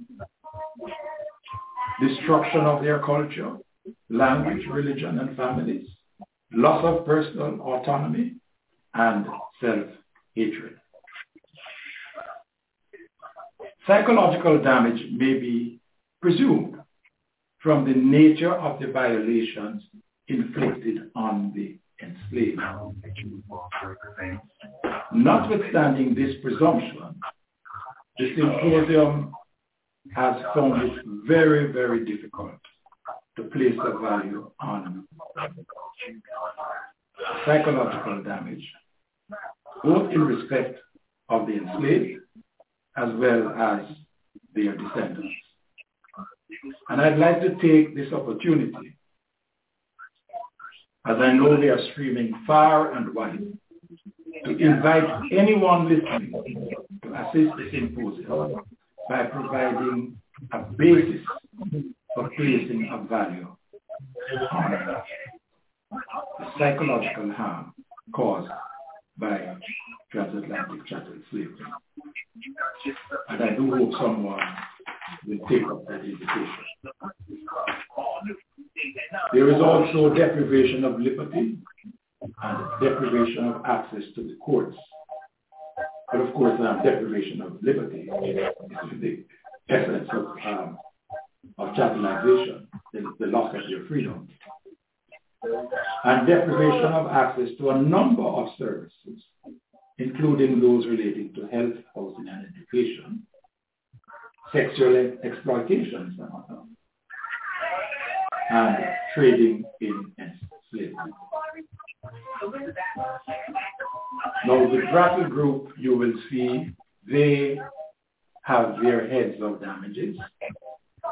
They do not employ at times the same nomenclature that I have used, but I am entirely satisfied that they correspond substantially with those that I have set out. So in light of the foregoing, it would be reasonable to conclude that on the basis of proof on a balance of probabilities, there is a sufficiently direct and certain causal nexus between each head of damage and the wrongful conduct as described above. That is, it is more probable than not that the required nexus exists. Consequently, reparations are required under international law. I now turn to reparations for the consequences of TCS in the period following its formal termination. Why do I call it formal termination? Because as you will see, although there were acts of the legislature in many countries abolishing chattel slavery, it continued. The essence of chattel slavery continued. Now, let us look at causation.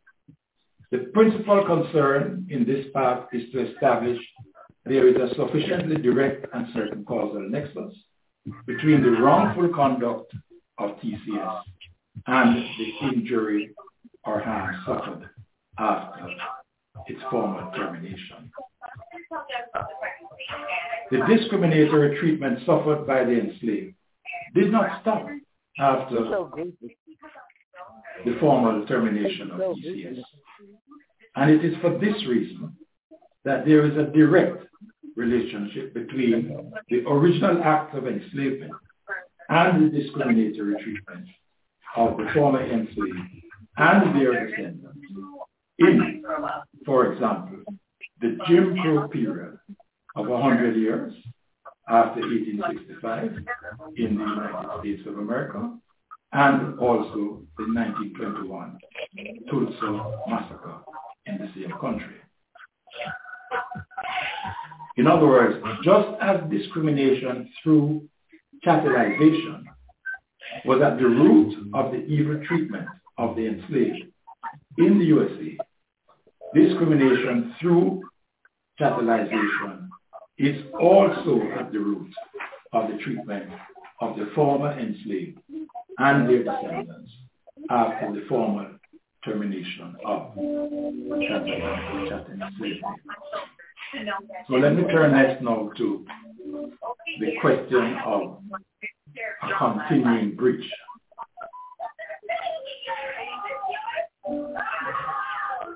This concept addresses extension in time of the breach of an international obligation. And Article 14.2 of the International Law Commission's Articles on State Responsibility provides that the breach of an international obligation by an act of a state of a continuing character extends over the entire period during which the act continues and remains not in conformity with the international obligation.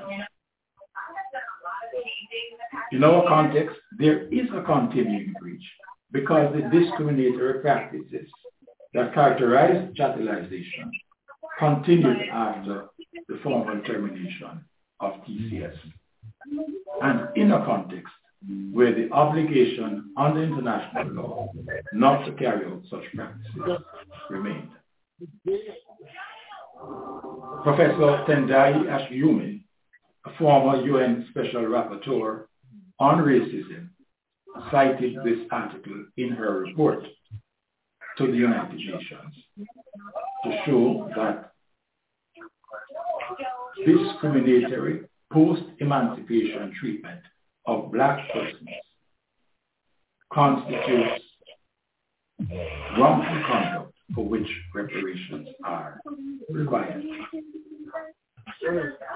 Professor Ashiume's report is notable for the stress that it places on structural and systemic racism after the formal termination of transatlantic chattel slavery. That is the continuing breach.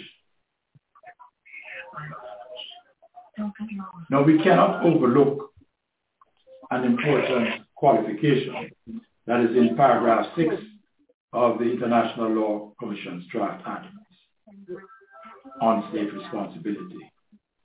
The commentary on Article 14.2 cautions that, and here I quote, an act does not have a continuing character merely because its effects or consequences continue in time. It must be a wrongful act as such, which continues, end of quotation. But in relation to TCS, the symposium's position is that what has continued is the wrongful act of discriminatory treatment against black people, and not merely the effects or consequences of such an act. The discriminatory treatment of black people post-emancipation is not the effect or consequence of TCS.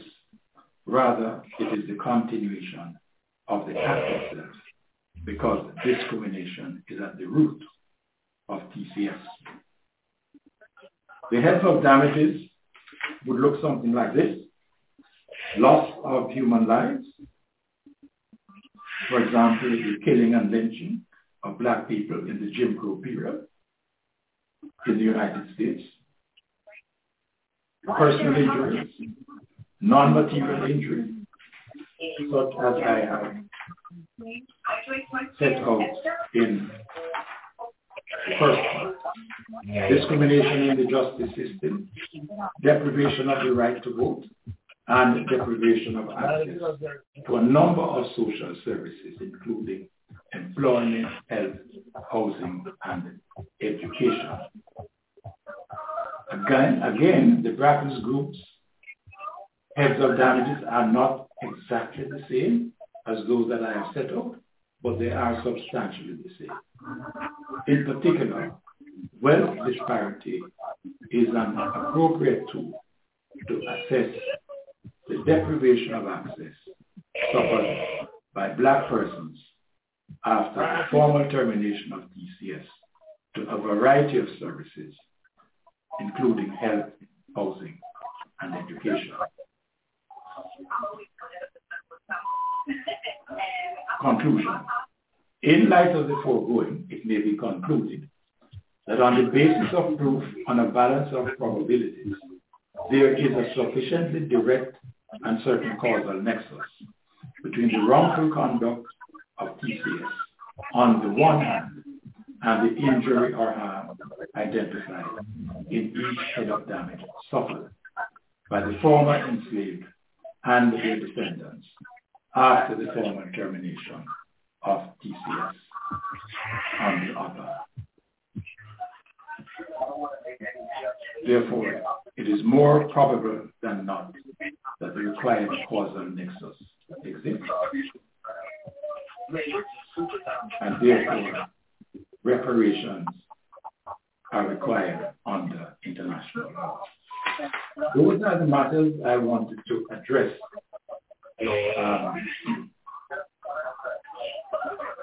in identifying some of the legal issues that are relevant to the quantification of reparations by the experts. The next item in the program is what we are here to hear. It is the Brattle Report. Ladies and gentlemen, the Brattle Group is one of the world's leading economic consulting firms. We have with us today two leaders of the team, Dr. Alberto Vargas and Dr. Coleman Bazelon. I apologize if I have mispronounced it. And they will present a summary of their work. Dr. Vargas is a principal at the Brattle Group, where he leads the broker, dealers, and financial services practice. He was born in Mexico City, where he received a BS in applied mathematics from ITAM, and where he lectured at the National Autonomous University of Mexico. He holds a PhD in economics from MIT and has over 10 years experience in economic consulting. As a consultant, he has led teams quantifying damages in forums, including civil courts and international arbitrations in Europe, the Americas, and Oceania. Most recently, he testified in front of a Royal Commission of Inquiry in Papua New Guinea on the overcharging by an international bank on debt issuances by that country's government. Dr. Coleman Bazelon is a principal at the Brattle Group. Outside of his leadership in Brattle's telecommunications, intellectual property, and sports practices, he has a long involvement in pro bono economic analysis. For more than a decade, he has served as the economist for the matter rights petitioners who advocate low-cost phone calls with the incarcerated in U.S. jails and prisons. He has also served as an expert witness for the NAACP Legal Defense Fund in their litigation against the state of Texas's voter ID requirements. Dr. Bazelon also serves on the Maryland and national boards of the American Civil Liberties Union. Ladies and gentlemen, may I ask the two gentlemen to take the floor. Gentlemen, you have the floor. Thank you very much. We have some slides we're going to use, and as we get them up, I will introduce ourselves. So we are presenting on a paper we have written that will be available through the conference website on the quantification of reparations for transatlantic chattel slavery. As noted, the Brattle Group is an economic consulting firm. our day job is quantification of damages in litigations and arbitrations. And I believe we were asked to do this because of that expertise, not because of our knowledge of the topic. I'm just waiting for Alberto to share the slides. There we go. So if we go down to the author's page, I just want to briefly acknowledge that although Alberto and I are presenting today, that this research was done collaboratively with many people at Brattle. There was dozens and dozens of folks who were contributed to this. The collaborators listed are folks who all gave more than a day of effort. But I especially want to acknowledge Rohan, who are really the backbone of the work and put in hundreds and hundreds of hours each, making sure that this work was done. I also want to acknowledge, want to thank Judge Robinson for the invitation to present this. We are really thankful and quite grateful for the opportunity. In developing our analysis, we rested heavily on feedback and comments from, in addition to Judge Robinson, Professor Shepard, and Natalie Reed. And also we wanted to specifically acknowledge Samantha Campbell and Michael Hilton for their help in helping us navigate through the extensive research and data that's out there and in compiling that and making it useful for our analyses. The assignment we were given was to follow up on the first symposium that established a cause for harm, and in this second symposium, Judge Robinson asked us to estimate the quantum.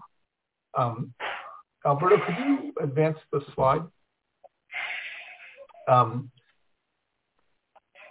In doing this, we looked to guidance from a number of sources, including the framework provided by Judge Robinson for reparations.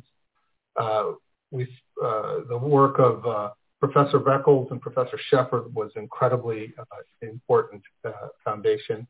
And we also drew on broader academic literature on the various harms as well as reparation. We were asked to estimate and I think this is the first time to estimate the harms for all of transatlantic chattel slavery. We were asked to identify those harms by country, both the harmed country in the Americas and the Caribbean, but also the enslaving countries. But as noted earlier, and just to be clear about it, we were not asked to apportion the reparations beyond the country level to individuals either downstream or upstream of those. So reparations, as noted, is really about the project of repair. And it encompasses much more than just monetary harm or compensation. But that's the portion of the project that we've been asked to focus on. So wanted to be clear that we are just looking at the compensation aspect of this.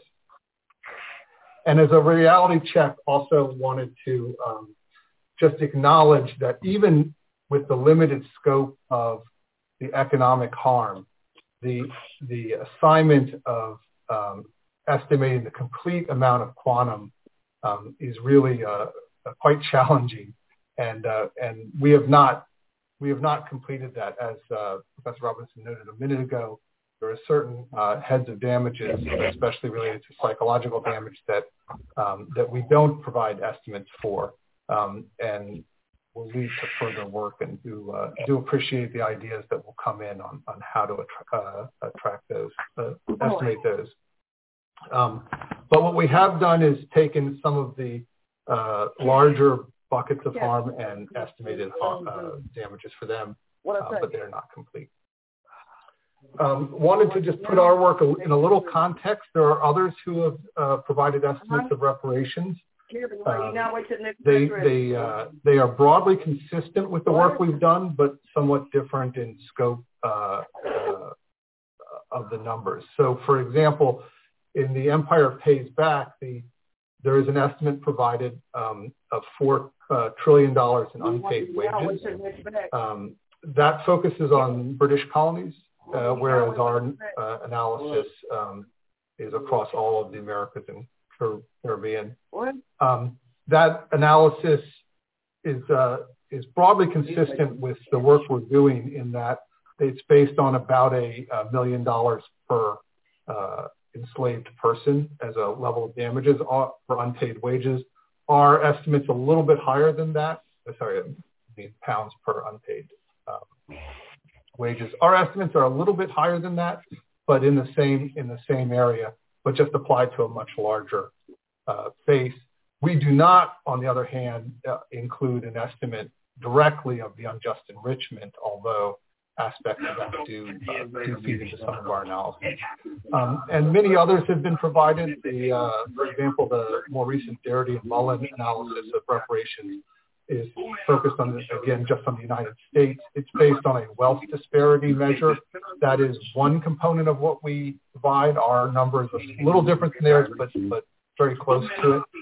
But our estimate is more comprehensive in that, again, it goes well beyond the United States. And then finally, I'd like to just give a brief overview of the presentation, the approach that we're going to provide. First, we divide our analysis into two large buckets of analysis or periods. We estimate the harms during the period of enslavement and then separately post-enslavement.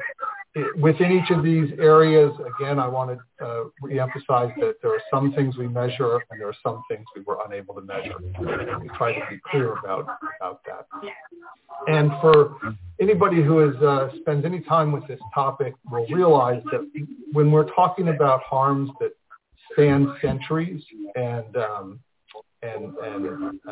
have to be accounted for over hundreds of years, the use of the interest rate is just a fundamental key part of this analysis. And so wanted to be very upfront about that. An interest rate, which is used to translate a value from one period of time to another, has three components to it. It's accounting for three different things. One is the purchasing power of money, so that you're able to purchase the same set of goods with the amount of dollars. That's the inflation component. And over these long time periods, we use about a 1.5% estimation for inflation. The second component of an interest rate has to do with the time value of money, or just simply how much I have to pay you for the delay in receiving a payment. And that's the real interest rate. That we estimate, or we use a 1% real interest rate over these long time periods. It's worth noting that's a conservative number, and there's a much longer discussion about this in the paper. But together, those equal about a 2.5% interest rate, which we use.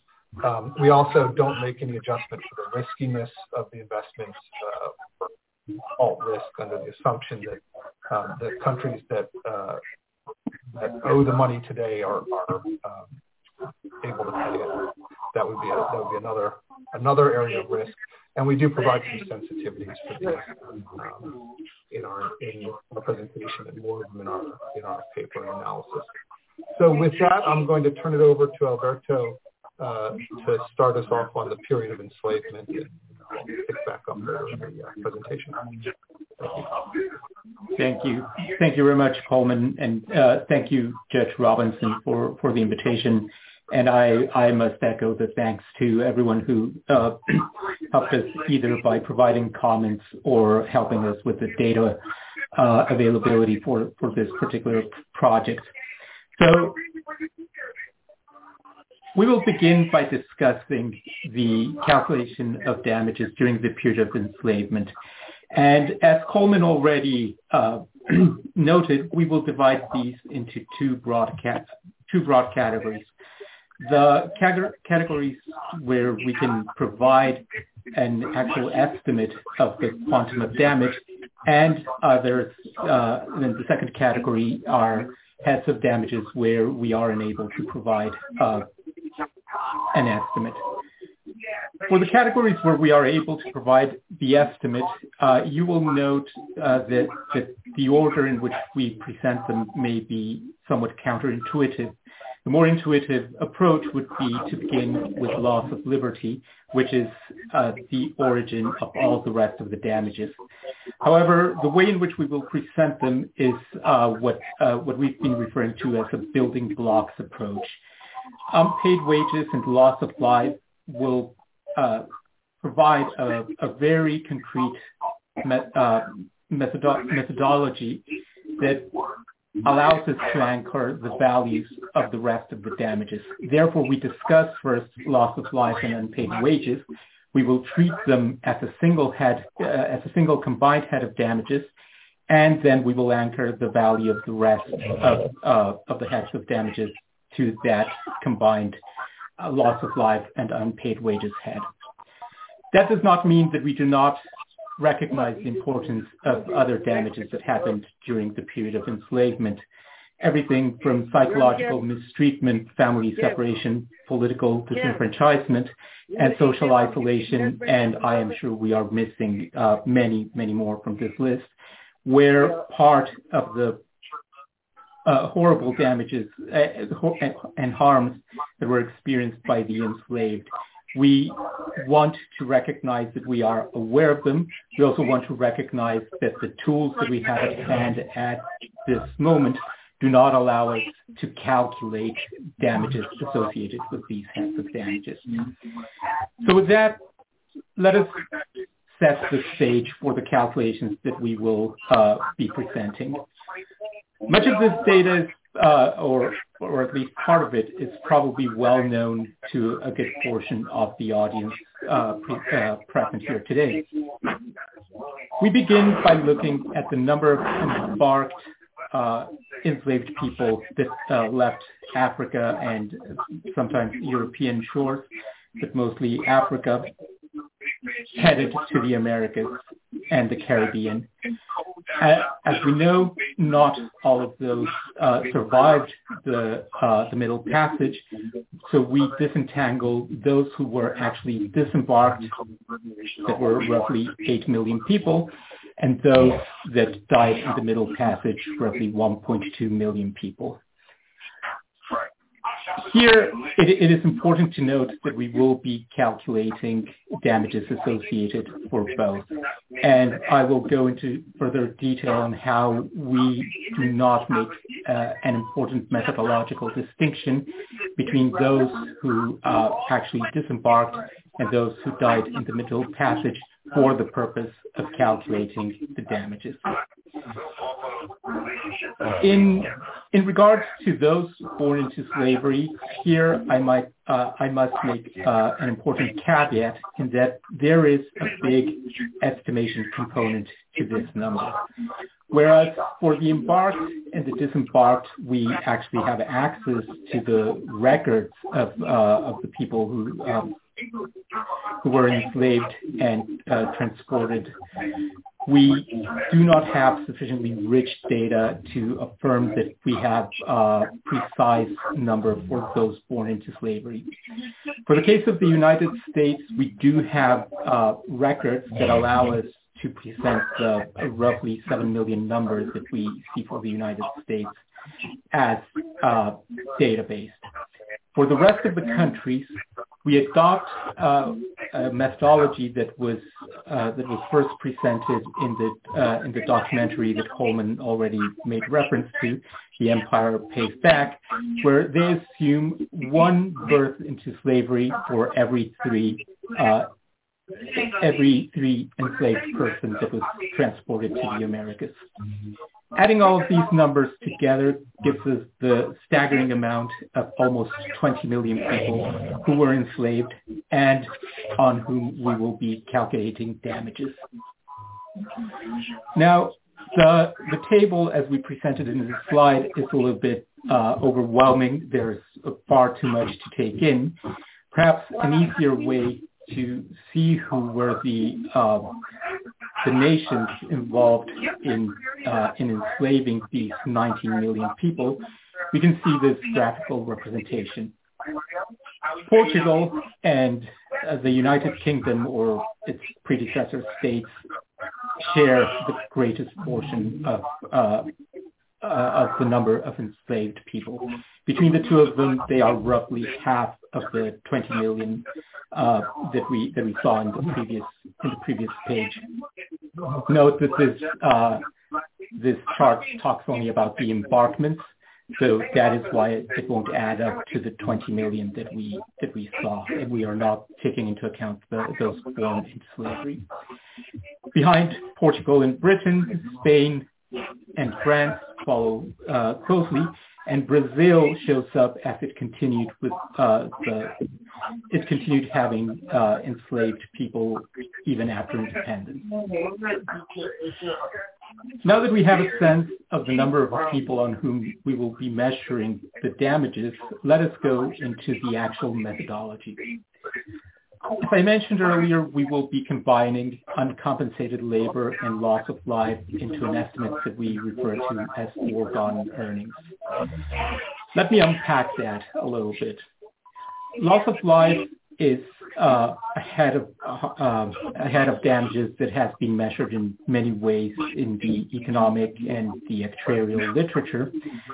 One of the most frequent ways in which this has been measured in recent years is the loss of productive life approach.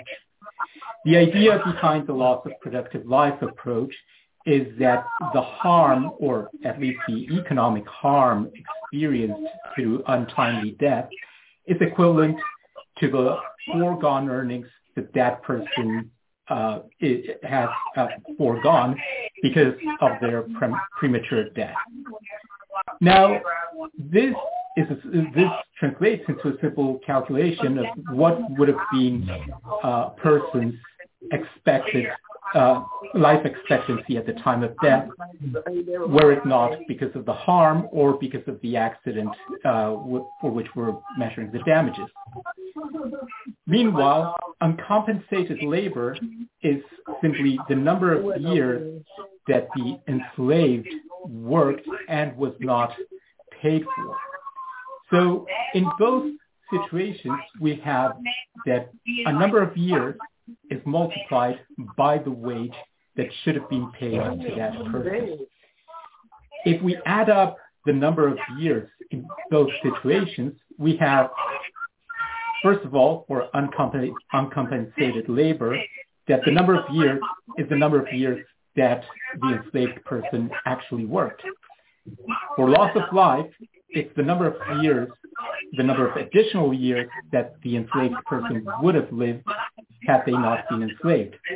If we add up those two numbers together, it is actually the life expectancy at the age that the person was enslaved for a free person. So it is the amount of time that, in our base example, say at age 20, a non-enslaved person would have been expected to live. And then we multiply that number of years times the wage that a free person would have lived. Again, all of this is presenting a number that is what would have been this person's lifetime earnings were it not because of their enslavement. They would have lived, or they would have been expected to live as much as a free person, and they would have been expected to earn per year or per hour the amount that a free person would have been expected to earn. This simplifies our calculation to multiplying two numbers, the life expectancy of a free person times the wage times every single one of the 19 or 20 million people that we are looking for. Now, here because of time limitations, I cannot go into all of the assumptions that we had to use in calculating this. But I will mention a few since they are important, and we will talk about how important those assumptions are or are not to the final number later in the presentation. The richer data that we found available for life expectancy going back the centuries that we care about was for the United States, and the same for the wage of a free person. So what we do, and I will discuss this in a little bit more detail in a second, is take the case of the United States as a base case. So we have data from the Massachusetts Bureau of Statistics that allows us to have wage data from a single place, from a single geography, ranging from the 1700s to the 1800s. We anchor our calculations to this wage level, and we also anchor our life expectancy to the life expectancy in the United States for the relevant periods. Doesn't get any better than this. Other assumptions that we make are that the enslaved were captured at an age of 20. So whenever we calculate the damages associated with someone who was captured into slavery, we take their life expectancy at 20. Again, that would be the life expectancy of a non-enslaved person at 20. For those born into slavery, we follow academic literature that conducted similar calculations, and we assume that slave work began at the age of 5 for those born into slavery. So what is the end result of this? By applying this methodology to all the countries in the Caribbean and the Americas, we end up coming up with a calculation of $54 trillion in total in reparations for loss of life and loss of wages. So this is, even though Coleman presented some of the results from prior literature, this is the first time we are presenting a calculation of our own. And I recognize that these are staggeringly large numbers. At the end of our presentation, we will aim to put these staggeringly large numbers into context. So I think that all of us have a very strong gut reaction whenever we see a number that begins with trillions instead of millions or even billions that we are used to seeing. One thing I would highlight about this is that the damages are split almost evenly across 3 geographies, 3 broad regions: the Caribbean, South America, and the United States, with Central America and other territories having much smaller damages.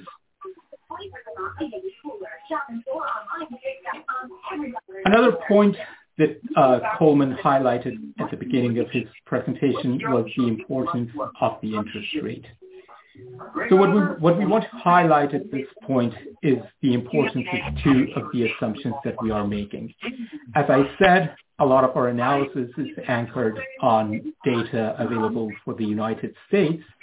So we want to show 2 things in this with this chart. One, the huge importance of the interest rate when conducting these calculations. And second, the relative importance of other assumptions. If we go across the columns, what we show in each of the different columns is what happens if our assumption that wages were the same everywhere in the Americas as they were in the US. What happens if that assumption is not accurate? And we look at a pretty broad set of assumptions, ranging for what if we assume that everywhere else wages were 75% of what they were in the United States? Or in the other extreme, what if they were actually 125%?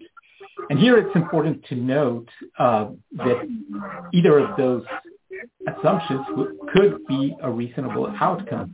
Most of the work that was performed by the enslaved happened in pre-industrial societies, so the wage disparity between the United States and other territories was not necessarily in one direction or the other, as it was largely driven by what economists refer to as the marginal productivity of labor, that is, given the characteristics of, say, the land or other geographic characteristics of the place where the enslaved worked. And enslaved persons could actually be much more productive in places where the land allowed to produce very valuable crops. So the key observation of that comes out from doing this sensitivity analysis is that there is certainly variation when we move this particular assumption. But that variation is relatively or absolutely small once we see what the possible variation is when we move the interest rate. So each row in this table represents the values for under different interest rate assumptions. The very first row assumes that no interest rate is paid. So if we assume that interest should not be paid for these reparations, which we would never take as a reasonable assumption, we would end up with $190 billion in reparations. That is the middle number in the first row. If we assume that only 1% interest should be paid, that number becomes $1.5 trillion. So by going from 0% to 1%, we've almost multiplied 10 times the magnitude of the reparation. As Coleman mentioned at the beginning, our base estimate is based on a 2.5% interest, which is roughly inflation plus 1% real interest. That yields a $54 trillion estimate in our base scenario. If we reduce this interest rate by 0.2%, we lose almost a third of the value of the calculation. If we reduce it by 0.4%, so we make it 2.1%, we are losing almost half of the calculation. So it is a point that I think we cannot stress enough, the importance of the interest rate and how all of these interest rates that we are showing, even the 5%, which produces numbers that are so staggeringly high that we wouldn't even know how to put them in proportion within the magnitude of the world's economy. Yet 5% is an interest rate that has been observed over the past 500 years, and a case could be made that some investments have reasonably grown without rate risk at those levels. So we will come back to the discussion of interest rates once we've investigated the rest of the heads of damages. This is the first introduction that we make to them. Then we go to the second or third head of damage, loss of liberty. Here, our analysis is based on the academic literature on manumissions. So the academic literature has looked at, we found some empirical work where through the analysis of manumissions, the authors managed to separate the value of the labor as understood by the slave owners and the value at which the manumissions actually occurred, they conclude that there is a rough 20% discrepancy between the two. The interpretation is that 20% is the actual value of giving the freedom to the enslaved. The value at which the enslaved values the freedom beyond the economic benefit that he or she will receive from being paid by a slave. So the calculation that we do to come for a quantification of damages associated with loss of liberty is apply that 20% to our foregone earnings calculation, and we arrive at a base value of 10.9, almost $11 trillion. To check how reasonable this approach to calculating loss of liberty was, we looked at two other approaches. The first one was looking at, in the case of the United States, what is the compensation for false imprisonment paid across multiple states? We end up seeing that a reasonable calculation of the average is roughly $38,000 per person. And then we multiply that times the number of enslaved life years. And here we come across another staggering number that we have to keep in mind when we consider the total numbers that we present for reparations. 801 million life years of enslavement. This is at least to me, an even more staggering number than thinking of 20 million enslaved people. 801 million years of enslaved life is an overwhelming number for me. But we must go back to the calculations. By doing this approach, we arrive at an estimate of $30.1 trillion in loss of liberty. The third approach that we looked at was calculate the compensation that was paid in the United States to those interred in to the Japanese and Japanese Americans that were interred during the Second World War. This gives us a smaller number of $10.7 trillion when we apportion it to what the equivalent would have been for the enslaved. So this gives us two additional measures, one with a larger, one with a smaller final outcome than our base calculation, which gives us comfort in that our base calculation is of the right order of magnitude. The next head of damage that we look at is personal injury. Personal injury will also be anchored on our foregone earnings calculation, in particular as it refers to loss of life. Here we have the benefit of a very detailed methodology presented by the 9/11 Compensation Fund, where the fund compensated simultaneously for loss of life and for personal injury.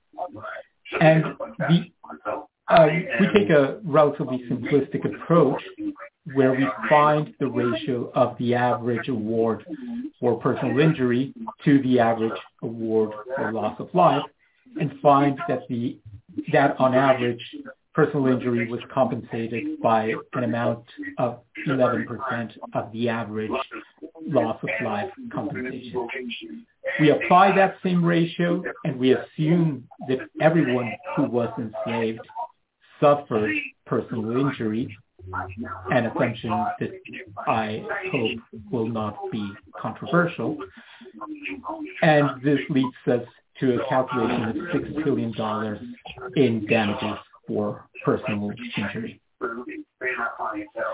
Now, for the next set of damages, I will hand over the presentation to Coleman once more, and he will talk about the fourth head of damages that we can calculate, which is compensation for gender-based violence. Thank you, Alberto. So picking up on this last area that we estimate harm during the period of enslavement is for gender-based violence. As noted earlier, this is rape, forced pregnancy, and other types of sexual abuse. Here we are trying to estimate compensation for this harm that is above and beyond compensation that's already been paid. So we conceptually at least, this is not about the loss of liberty, forced confinement, loss of wages. It is intended more to focus on the psychological harm from this head of damage. The first assumption we make is, although we recognize that there was gender-based violence and sexual assault against men and children, we're going to focus on what we understand to be the majority of the harm, which was against enslaved women. And the first step is to estimate the number of enslaved women. And looking at research both on during the period of transport and subsequently, we come up with an estimate that about 35% of all enslaved people who came to the U.S. plus came to the Americas plus were born here were women, and that other research has shown that more than half, about 58%, of adult women who were enslaved experienced sexual assault. So combining those two numbers of the amount of women and the adult women, the share of them that this research suggests suffered this harm, it gives us the number of individuals and the number of years of their lives that we want to use in our estimation. Here we turn toward, if you go back just a second, here we turn toward other judicial determinations of harm for the amount that we are going to apply here. And we look across a broad variety. They're largely applicable, but not exactly the same as what we're trying to estimate. And there's also an issue, a methodological issue about these amounts of compensation are for distinct periods of time, whereas we are trying to estimate lifetime levels of harm.